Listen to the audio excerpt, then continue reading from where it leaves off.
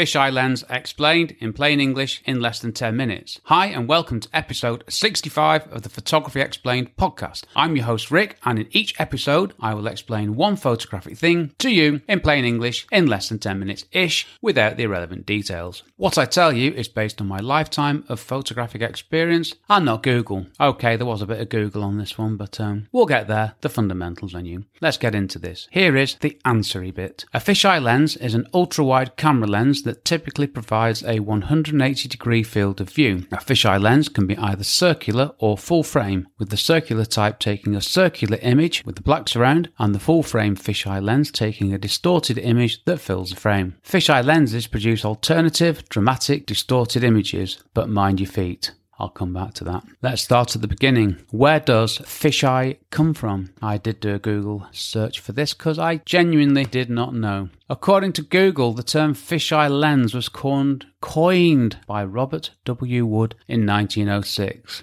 Right, 1906, fisheye lens. Why fish? Yeah, I've found some alternative names that we could use. The first one, the one that I really liked, was chameleon lens. It turns out that chameleon can see 360 degrees, which I can't really get my head round. But instead of fisheye lens, shall we call them chameleon lenses? No, let's call them fisheye lenses because I can say that. I thought that all sorts of reptiles had 180 degree eyes, like geckos, frogs, lizards, stuff like that. But fisheye was the term. So we've established there are two main types of fisheye lens. First one, a circular fisheye. A circular fisheye lens produces a circular image which has a black surround. I'll come back to this. Full frame. A full frame fisheye lens produces an image that fills the frame, albeit distorted. Now when I say fill the frame, when you look through your viewfinder, on a circular fisheye lens you've got a circle in the middle. It's not filling the whole frame,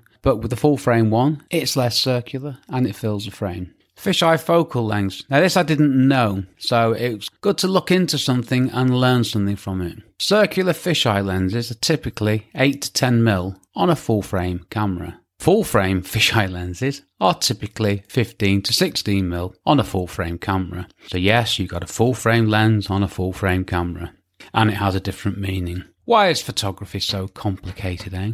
What about crop sensor cameras then? Now this is where it gets a bit tricky. 8 to 10 mm gives you a circular fisheye image, but you put that on a cropped sensor camera and your focal length is about 13 mm, meaning you won't get the full circular image. So as far as I'm aware, you can't get a circular fisheye on an APS-C or crop sensor camera.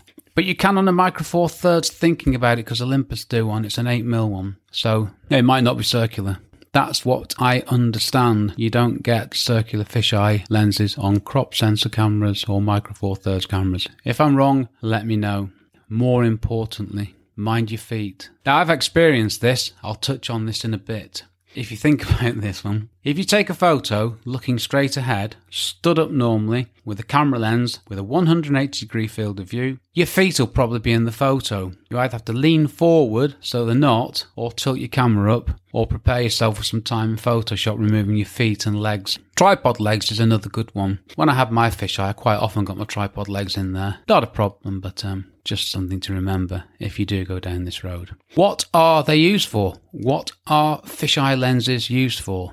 Well, dramatic cityscapes, funky interiors, pointing up at trees, behind the scenes shots, different group shots. They're great from high and low viewpoints, or just to get a different viewpoint of anything. Do I use one? I did have a Canon 8 to 15 mm zoom lens for some time. It's a crazy thing, I have to say, because the 8mm is your circular fisheye. So it took photos which were circular with a big black frame around them. I took a few photos, and to be brutally honest with you, I've never used one for anything ever. I could not think of a single possible use for a circular fisheye image. Maybe that's just my lack of imagination or creativity, and thinking about it, Instagram would be a good platform for it. But for my work, it was no use to me. No use at all.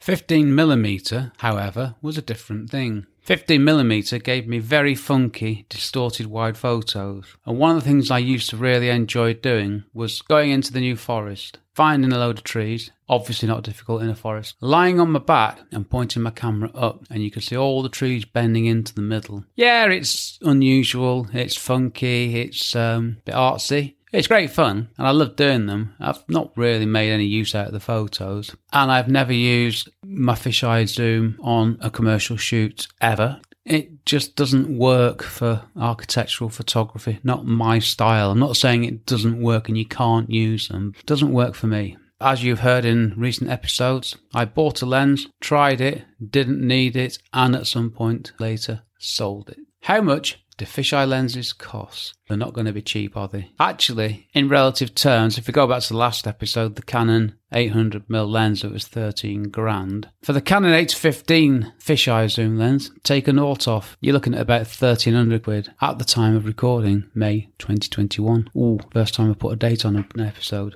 What's the point of them? What is the point of a fisheye lens? They're great fun. They're great to play around with. I don't have a need for a fisheye lens. I really don't. I've tried it. I got some good stuff. What did I get? Dramatic cityscapes. I'll go back to my list. I took some interesting photos of Bournemouth Pier with the 14mm bit, where I was pretty much had the pier top left of the frame, one corner, and then the pier running away in the distance. Yes, it looked a bit artificial because it is, but it was funky. I also did some circular stuff that, like I say, never used. I got some good photos. Well, in terms of interiors, I had a go at a few interiors on shoots, but I never used the images. Pointing up at trees I mentioned. Behind the scenes shots is an interesting one because you can get right behind someone, you can get the whole thing in. That's actually a really good use of them. Different group shots. I've seen a photographer use a fisheye lens at a wedding, get the camera on a pole above a group and then look down on them and take a photo. You don't need to worry about focusing because the focus point's just ridiculous. The depth of field is endless. And it was a really good overhead shot. Nowadays, I guess you'd use a drone or something. And if you've got a fisheye lens, high and low viewpoints just exaggerate the distortion that they give you. I should mention the distortion. It's a major thing. High and low viewpoints. Get the camera down on the ground, point it up, and it just makes everything go a bit nuts. And again, looking down on things is good. I also got a really cool photo thinking about it. These things are coming back to me now. It was stood on a jetty, and I managed to get all of the jetty in, including the bit I was stood on, and it was all sharp, and the sky was massive and endless, and I was shooting straight into the sun. It was take 10 things that you shouldn't do when you're taking a photograph and do them, and what do you get? You either get rubbish or you get a great photo. I got a really good photo. I loved it. Yeah, I sold the lens really because I didn't have a commercial need for it, and I don't tend to take that many photographs of myself these days, as sad as it is. And they have this big bulbous piece of glass on the front that looks ever so prone, and the lens hood's big and you can't put filters on the front of them. But apart from that, there's nothing wrong with them. If that's what you're into, if you like using a fisheye lens, knock yourself out, do it. If you enjoy it that much, make it your thing.